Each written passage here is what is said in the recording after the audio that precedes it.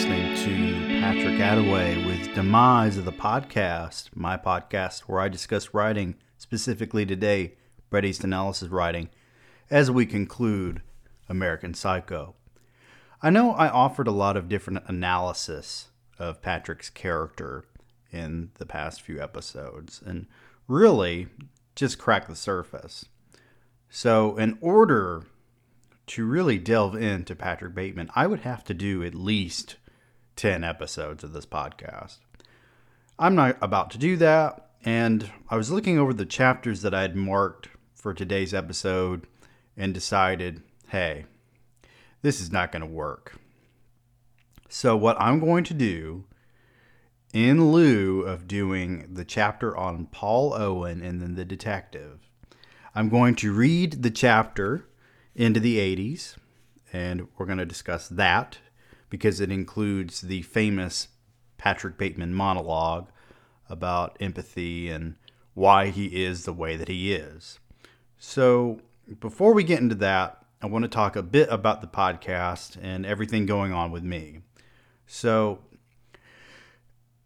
we are coming up on the 50th episode of this podcast, and the next episode is going to be whatever I want it to be. I'm not going to actually read anything. I'm going to talk about my writing, ideas for the podcast, stuff like that. It'll be something that will be worth listening to because it's the 50th episode of the podcast, but it's not going to be about actual writing unless we're talking about my writing. Because in a sense, this podcast is a way for me to get you to go buy and read my writing. I mean, I'm not really hiding that fact.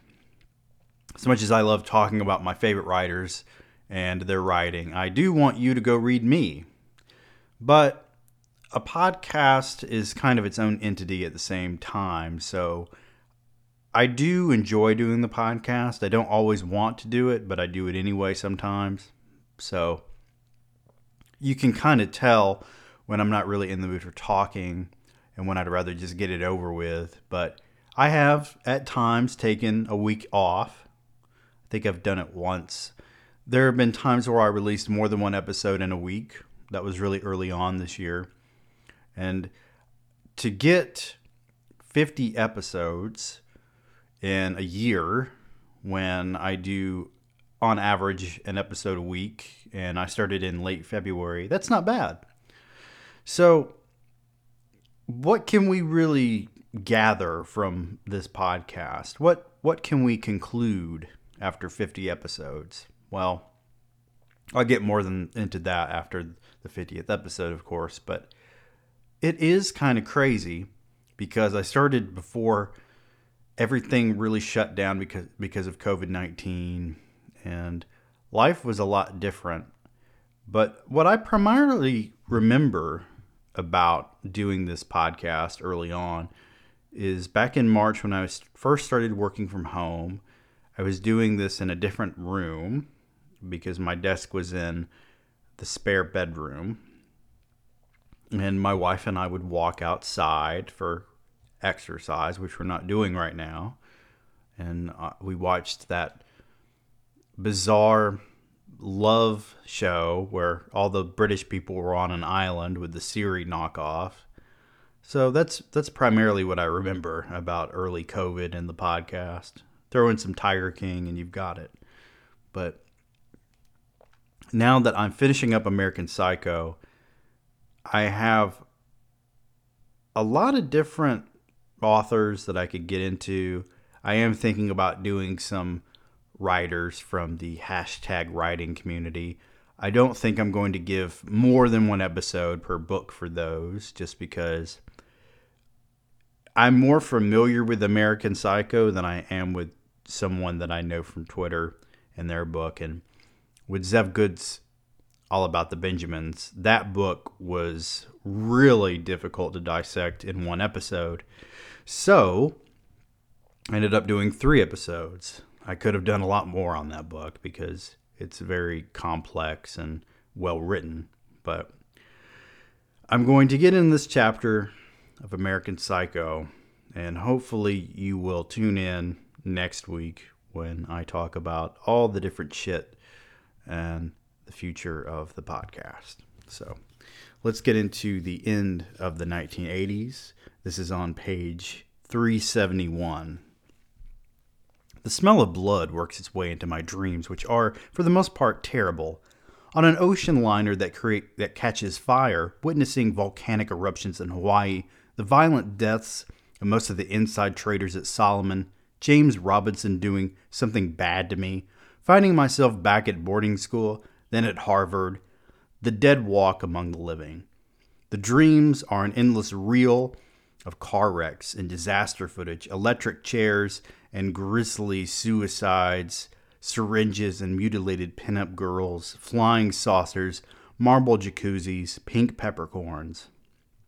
When I wake up in a cold sweat, I have to turn on the widescreen television to block out the construction sounds that continue throughout the day. Rising up from somewhere, a month ago was the anniversary of Elvis Presley's death. Football games flash by, the sound turned off. I can hear the answering machine click once, its volume lowered, then twice. All summer long, Madonna cries out to us, "Life is a mystery. Everyone must stand alone."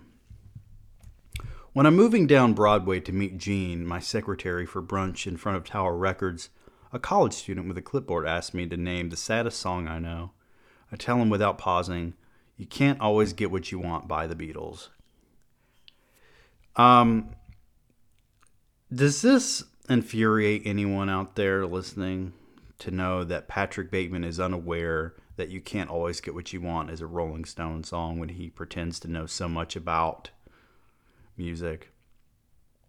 So, this opening monologue here, "Smell of blood works its way into my dreams." He gives this whole detail about his dreams basically being episodic and flashes of different terrible disasters. And he briefly mentions the fact that he went to boarding school in Harvard. You get the sense that Patrick Bateman is not very connected to his family, and so he didn't really have a strong foundation as to how to function in society, how to empathize with people. He just went to school and had expectations of him from his parents. And when I was reading Rules of Attraction, I got the sense that Sean Bateman was actually closer to his father than Patrick Bateman was to the father. And that doesn't mean that Sean Bateman and their father were particularly close, just closer than him and Patrick. And Patrick seems to be sort of obligated to care about his parents, but he doesn't. He just gives off that impression to people who know him, but I don't think he really cares. And it's that lack of love in his life when he was growing up that solidified his psychosis, in a sense. And as he progresses and gets deeper and deeper into that psychosis, his regard for reality diminishes. And you could say that his need for fitting in and order and being very precise about the way that he looks, the way that people perceive him, that's his only way of grounding himself in reality. So when he gets deeper and deeper into this fantasy about killing people, he's sort of acting out on all the rage and all the sadness that is built up in him from no love in his life. He doesn't love Evelyn, and Evelyn doesn't love him. We've established that. And I don't feel like his parents ever loved him. They probably had him because that's what you do. You get married and you have kids. And then you send them off to school because you're rich and you want them to get the best education and la-di-da. But it didn't really work for Patrick because he doesn't even know that the Rolling Stones did You Can't Always Get What You Want. That is a very basic thing. It shows that his interest in music is only about impressing other people. You Can't Always Get What You Want is not really a sad song. And on top of that, it shows how he's trying to find some sort of deeper meaning without even knowing what the song actually means. Him saying that that's the saddest song ever and then misnaming it as a Beatles song, well, that kind of tells you everything you need to know about Patrick Bateman. If you met him on the street, there wouldn't be anything particularly remarkable about him other than the way that he looks. So Patrick fails to realize that. People don't perceive him as a cool, well put together guy. He's just another bozo on Wall Street. We stop at an outdoor cafe, Nowheres, on the Upper West Side, debating which movie to see. If there are any museum exhibits we should attend, maybe just walk. She suggests the zoo. I'm nodding mindlessly. Jean is looking good, like she's been working out, and she's wearing a gilt lame jacket and velvet shorts by Matsuda. I'm imagining myself on television in a commercial for a new product, wine cooler, tanning lotion, sugarless gum, and I'm moving in jump cut, walking along a beach. The film is black and white. Purposefully scratched, eerie, vague pop music from the mid-60s accompanies the footage. It echoes, sounds as if it's coming from a jalopy. Now I'm looking into the camera. Now I'm holding up the product, a new mousse, tennis shoes. Now my hair is windblown. Then it's day, then night, then day again, and then it's night. Okay, did you ever see those old Saturday Night Live commercials, like the dog fucking the dude at the pool? These meaningless commercials for cologne and shit. They don't really mean anything. They're selling sex and this idea of being cool. There was this old commercial that came out in the mid 2000s, I want to say, that had Dennis Hopper in black and white just sitting by a pool. It wasn't really advertising anything. There was a Victoria's Secret commercial with Bob Dylan. Bob Dylan has nothing to do with Victoria's Secret. It only aired one time that I recall, and my mother said, because nobody wears Victoria's Secret like Bob Dylan. She's full of great zingers like that, folks. I'll have an iced decaf au lait, Jean tells the waiter. I'll have a decapitated coffee also. I mean, decaffeinated. I glance over at Jean, worried, but she just smiles emptily at me. A Sunday Times sits on the table between us. We discuss plans for dinner tonight, maybe. Someone who looks like Taylor Preston walks by, waves at me. I lower my Ray-Bans, wave back. Someone on a bike pedals past. I ask a busboy for water. A waiter arrives instead, and after that a dish containing 2 scoops of sorbet, cilantro lemon, and vodka lime are brought to the table that I didn't hear Jean order. Want a bite, she asks. I'm on a diet, I say, but thank you. You don't need to lose any weight, she says. You're kidding, right? You look great, very fit.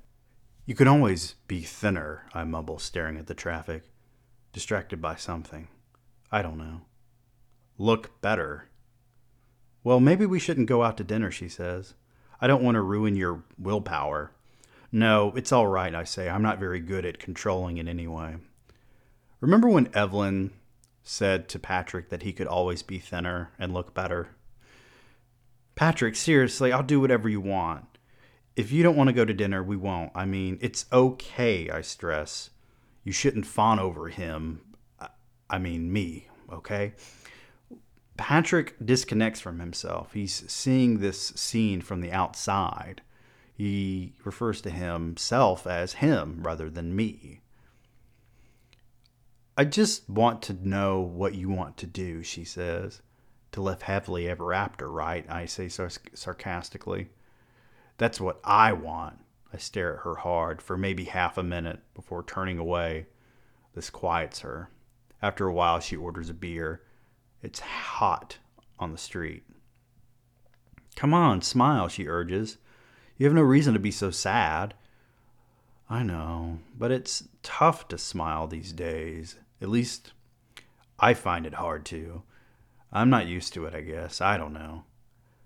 That's why people need each other, she says gently, trying to make eye contact while spooning the not inexpensive sorbet into her mouth. Some don't, I clear my throat self-consciously. People compensate, they adjust. People can get accustomed to anything, right? Habit does things to people.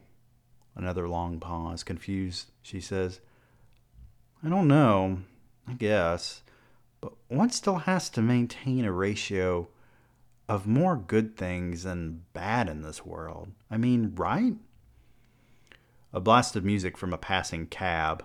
Madonna again says, life is a mystery, everyone must stand alone.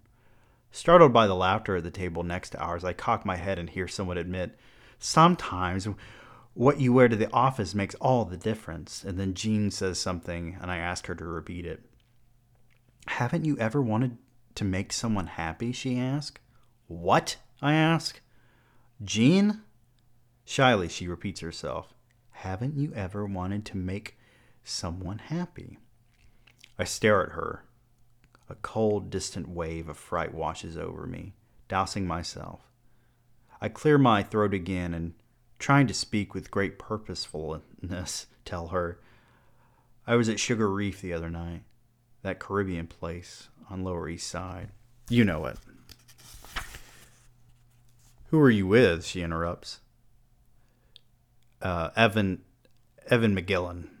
Oh. Anyway, I saw some guy in the men's room, a total Wall Street guy, wearing a one-button Visus wool nylon suit by Lucani Soprani, a cotton shirt by Gitman Brothers, a silk tie by Zegna, and I recognized this guy, a broker named Eldridge. I'd seen him at Harry's and Oba and Duplex and Alex Goes to Camp, all the places, but when I went in after him, I saw he was writing something on the wall above the urinal he was standing at. When he saw me come in, he stopped writing, put away the Mont Blanc pen. He zipped up his pants, said hello, Henderson, to me. Checked his hair in the mirror, coughed like he was nervous or something, and left the room. Anyway, I went over to use the urinal, and I leaned over to read what he wrote. Which was, Jean asked, kill all yuppies. He's going on this monologue to Jean because she's now his audience. He's detailing the way this guy is dressed. I'm not even sure that Zegna or Gitman Brothers or any of this shit actually exist, and certainly no place called Alex Goes to Camp. But he's detailing these things as if they matter. And Jean probably doesn't care what the guy was wearing. But it's interesting that he goes to this great length to describe this guy who's obviously put a lot of thought into the way he looks. And he writes over the urinal, kill all yuppies. So here's my question. Was there actually a guy? Was it perhaps Patrick Bateman who wrote kill all yuppies above the urinal because of self-hatred, self-loathing? He doesn't like being a yuppie. He doesn't like other yuppies, except for maybe Tim Price, which may or may not be a homosexual attraction or envy.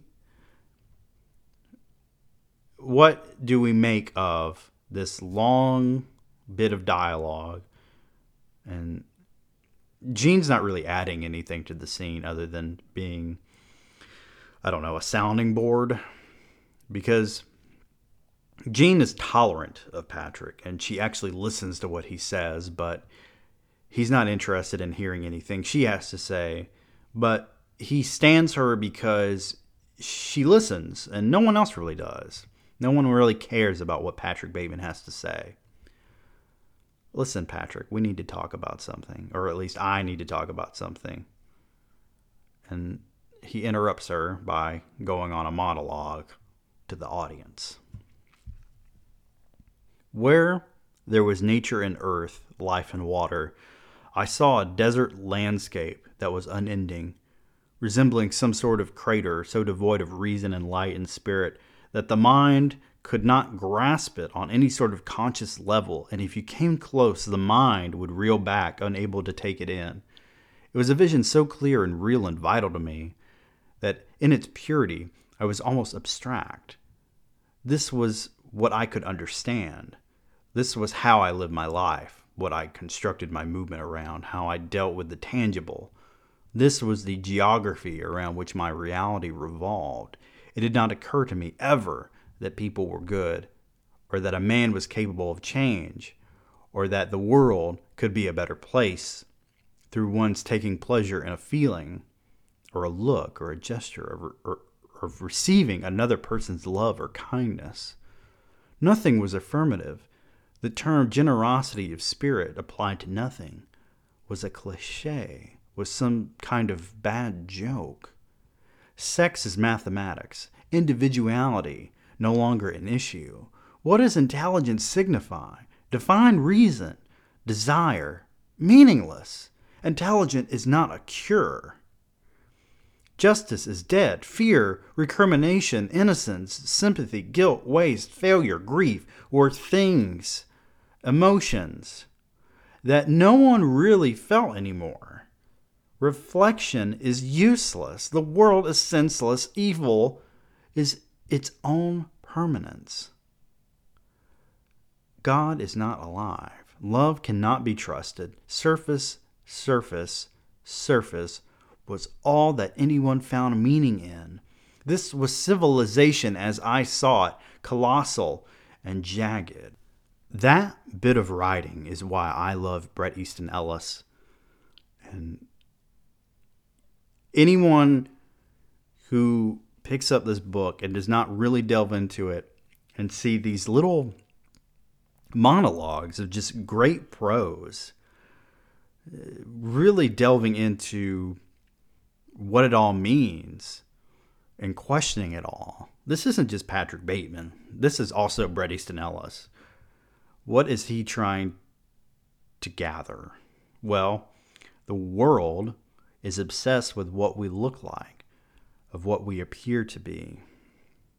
And if it's evil serving as the only permanence in this world, and God is not alive, then God, as we refer to him, is also surface.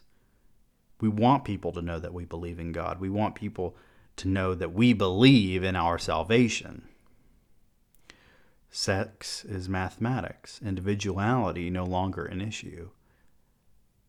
These are things that make the world go round, and yet none of them really matter if we don't poke beneath the surface. Is everyone collectively interested in what is beyond how we look or how we appear to be? Patrick Bateman doesn't seem to think so. So, do we feel like we can relate to Patrick Bateman at this point? I definitely feel that this is one of the most human moments for him in this whole book. And it gets better, folks. So, what does Gene have to say after all this? I don't remember who it was you were talking to. It doesn't matter. What does is that you were very forceful, yet very sweet, I guess. I knew then that she places her spoon down and I'm not watching her. I'm looking out at the taxis moving up Broadway, yet can't stop things from unraveling because Gene says the following. A lot of people seem to have lost touch with life, and I don't want to be among them. I don't want to get bruised. I think I'm nodding. I've learned what it's like to be alone, and I think I'm in love with you. She says this last part quickly, forcing it out. Almost superstitiously, I turn toward her, sipping an Evian. Without thinking and smiling, I say, I love someone else. As if this film has speeded up, she laughs immediately, looks quickly away, down, embarrassed. I'm sorry, gosh. But, I add quickly, you shouldn't be afraid. She looks back at me, swollen with hope. Something can be done about it, I say. Then, not knowing what I'd say, why I'd say that, I modify the statement, telling her straight on that it's something I can't. I don't know. I've thrown away a lot of time to be with you, so it's not like I don't care. She nods mutely. You should never mistake affection for passion, I warn her. It can be not good. It can get you into, well, trouble. She's not saying anything, and I can suddenly sense her sadness, flat and calm, like a daydream. What are you trying to say? Nothing. I'm just letting you know that appearances can be deceiving. She stares at the time stacked in heavy folds on the table. A breeze barely causes it to flutter. Why are you telling me this? Tactfully, almost touching her hand, but stopping myself, I tell her, I just want to avoid any future misconnections. I'm not, she says. I just want to know if you're disappointed in me for admitting this.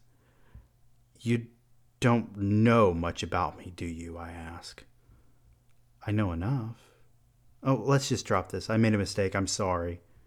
I want to know more. Are you sure?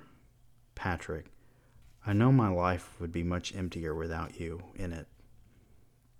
And I just can't. I can't pretend these feelings don't exist. Shh. So Patrick has spent this whole book stating he's pretty sure that Jean is in love with him, and it turns out he's right because she admits it here. Jean knows that at this point she can't take it back. She's gone over the line in a sense because he's not returning her sentiment. He's trying to talk her out of it, but at the same time he's leading her on. And this is the conversation that takes place before this monologue that is in the film. It is split up into two sections in the film. The first part of it is during the opening scene where Patrick Bateman is doing his morning routine, and the second half is in the final scene of the movie. Are you ready, folks? Let's go. There is an idea of a Patrick Bateman, some kind of abstraction, but there is no real me, only an entity, something illusory. And though I can hide my cold gaze, and you can shake my hand and feel flesh gripping yours, and maybe you can even sense our lifestyles are probably comparable, I am simply not there. It is hard for me to make sense on any given level.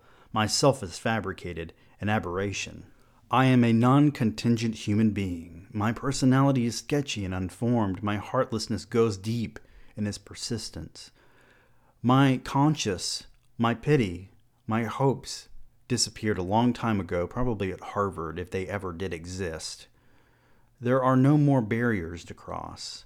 All I have in common with the uncontrollable and the insane, the vicious and the evil, all the mayhem I have caused and my utter indifference toward it, I have now surpassed. I still, though, hold on to one single bleak truth. No one is safe. Nothing is redeemed. Yet, I am blameless. Each model of human behavior must be assumed to have some validity. Is evil something you are, or is it something you do? My pain is constant and sharp, and I do not hope for a better world for anyone. In fact, I want my pain to be inflicted on others, and I want no one to escape. But even after admitting this, and I have countless times, in just about every act I've committed, and coming face to face with these truths, there is no catharsis. I gain no deeper knowledge about myself. No new understanding can be extracted from my telling. There has been no reason for me to tell you any of this. This confession has meant nothing. So, he just addressed the audience. He referred to us as you. And after all of this, he has to wonder why he has gone into detail about anything in this book. Why has he told us anything in this book? Why are we reading this conversation between him and Jean? And why is he coming to this conclusion now? Part of this, and the movie misses this, is that Jean is showing him the first bit of empathy and love that he has felt for a long, long time, if ever. Who in their lives has ever genuinely loved Patrick Bateman? Because he's never loved anybody before. There's this kind of, it's not a theory, but there's this idea that Patrick eventually marries Jean, and there are these emails that went out around that were not written by Bret Easton Ellis, that were partially promotion for the movie American Psycho. And Patrick talks about being married to Jean and having a son and la-di-da, but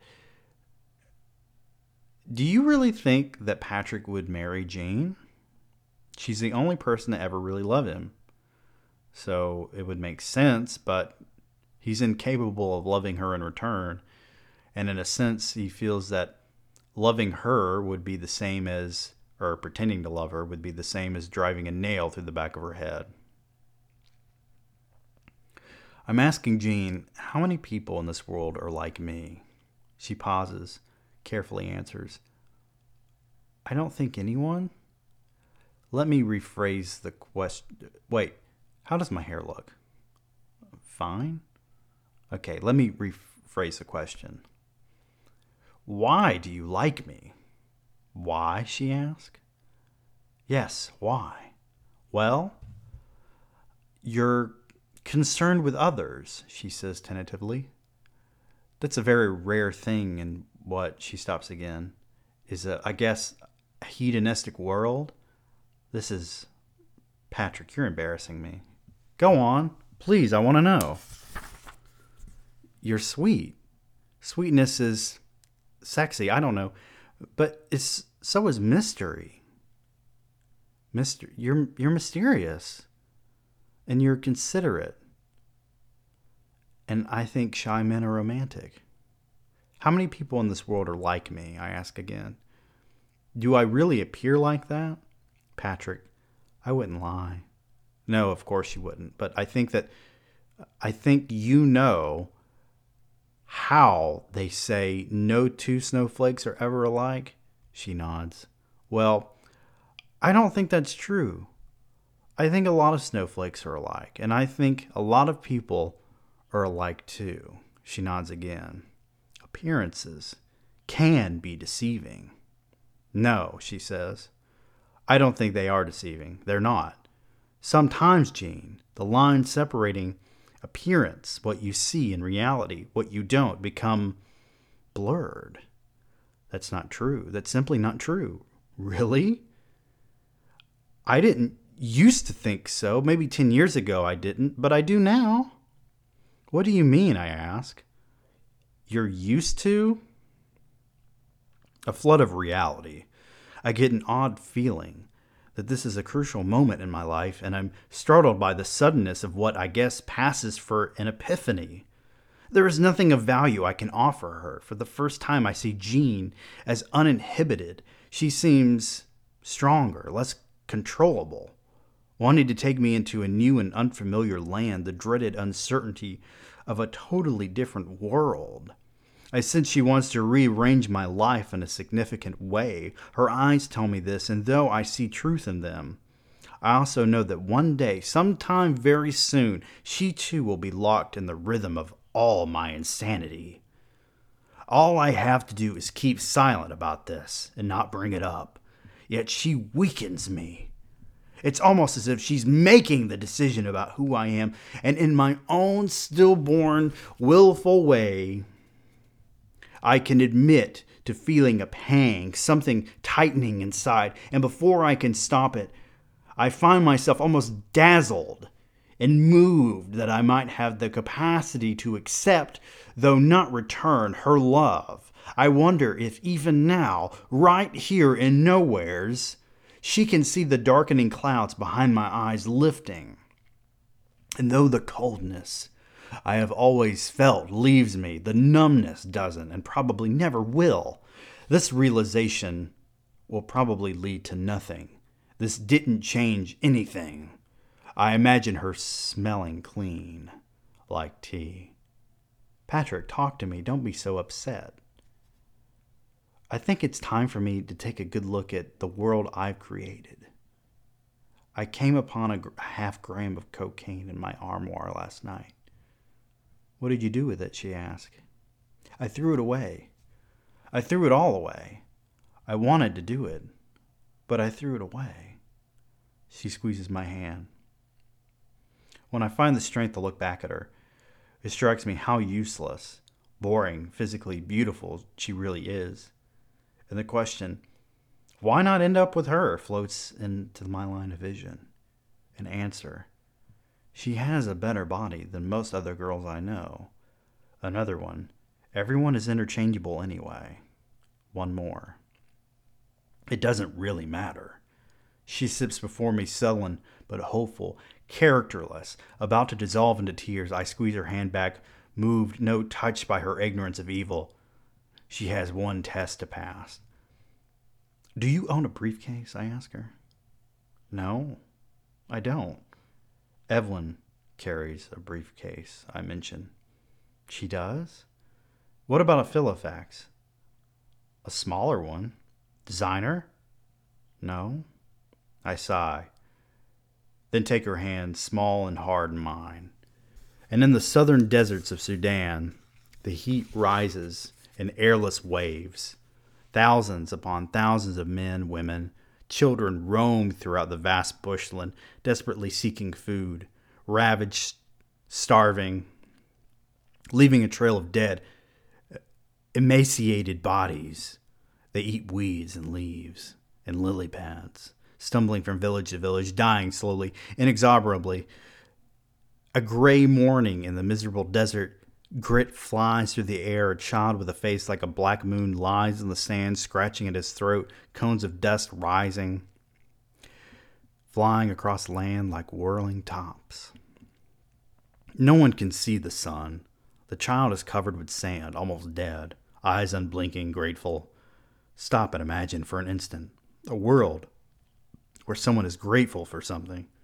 None of the haggard pay attention as they file by.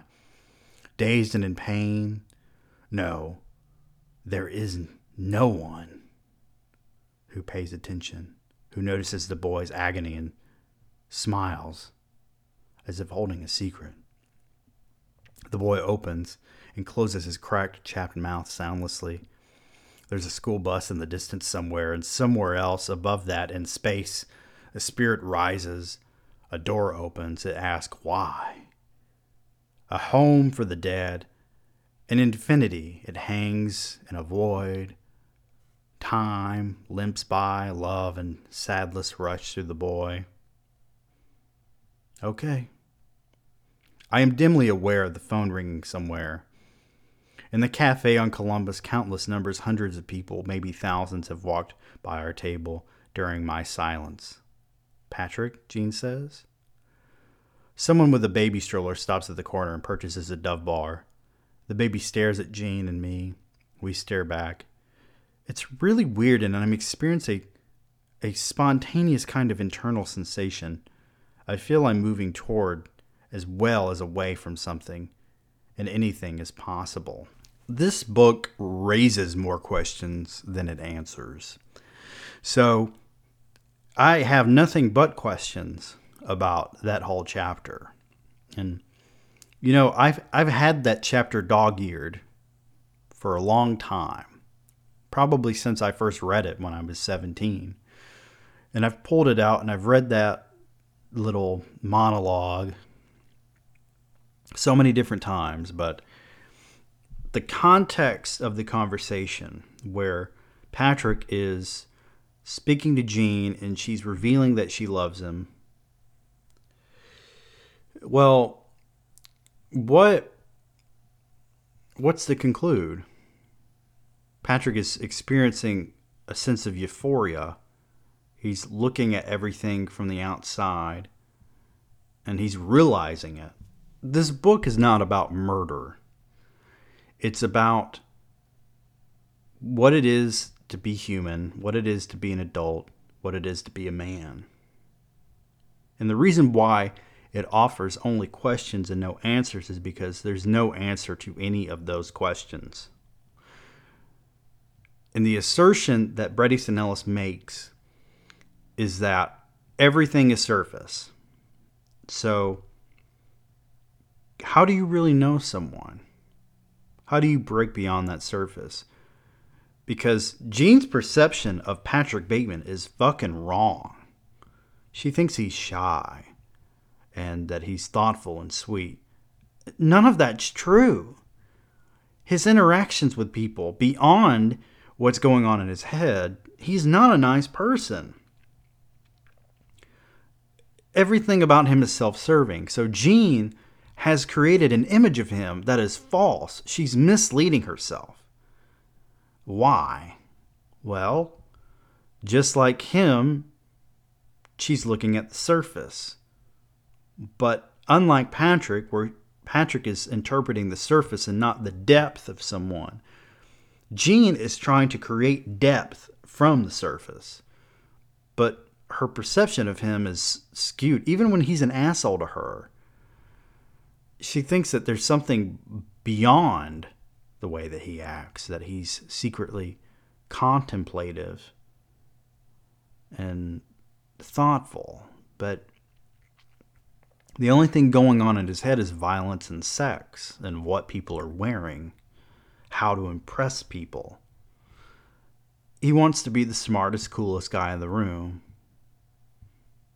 And yet Jean, in a sense, is trying to break him down and make him more empathetic, but that's an impossible task. But he looks at her in a way that he's never looked at her before, and he realizes that he's got this beautiful woman who's been around him for so long, and he's never really taken the time to appreciate her. And this realization has made him reflect on his whole life and existence itself, because he's never had to think this hard about anything. So beyond his thoughts on the world, this chapter is about how Patrick Bateman finally realizes that he's never loved anyone and that no one's ever loved him, and that thought breaks him because he's been searching for a way to make himself perfect, and he knows that that's impossible, and he's going to do his best to ignore that realization from now on. I really do feel. So, we've gone over American Psycho, and I hope that I have given you something entertaining or some food for thought regarding this book. I don't know what your perception of this book was before you listened to the podcast, but I can tell you this book is not just a violent bunch of bullshit. Okay? So I hope that you read it, you appreciate it. You can skip the violent parts if you want. They're not really integral to the book. And maybe you can appreciate the film in a new way, because the film is great, but it condenses a very complex novel. So it's sort of like filming Ulysses. This has been Patrick Attaway, and I know I don't hope, I know that you're going to have the most amazing week ever. Happy reading.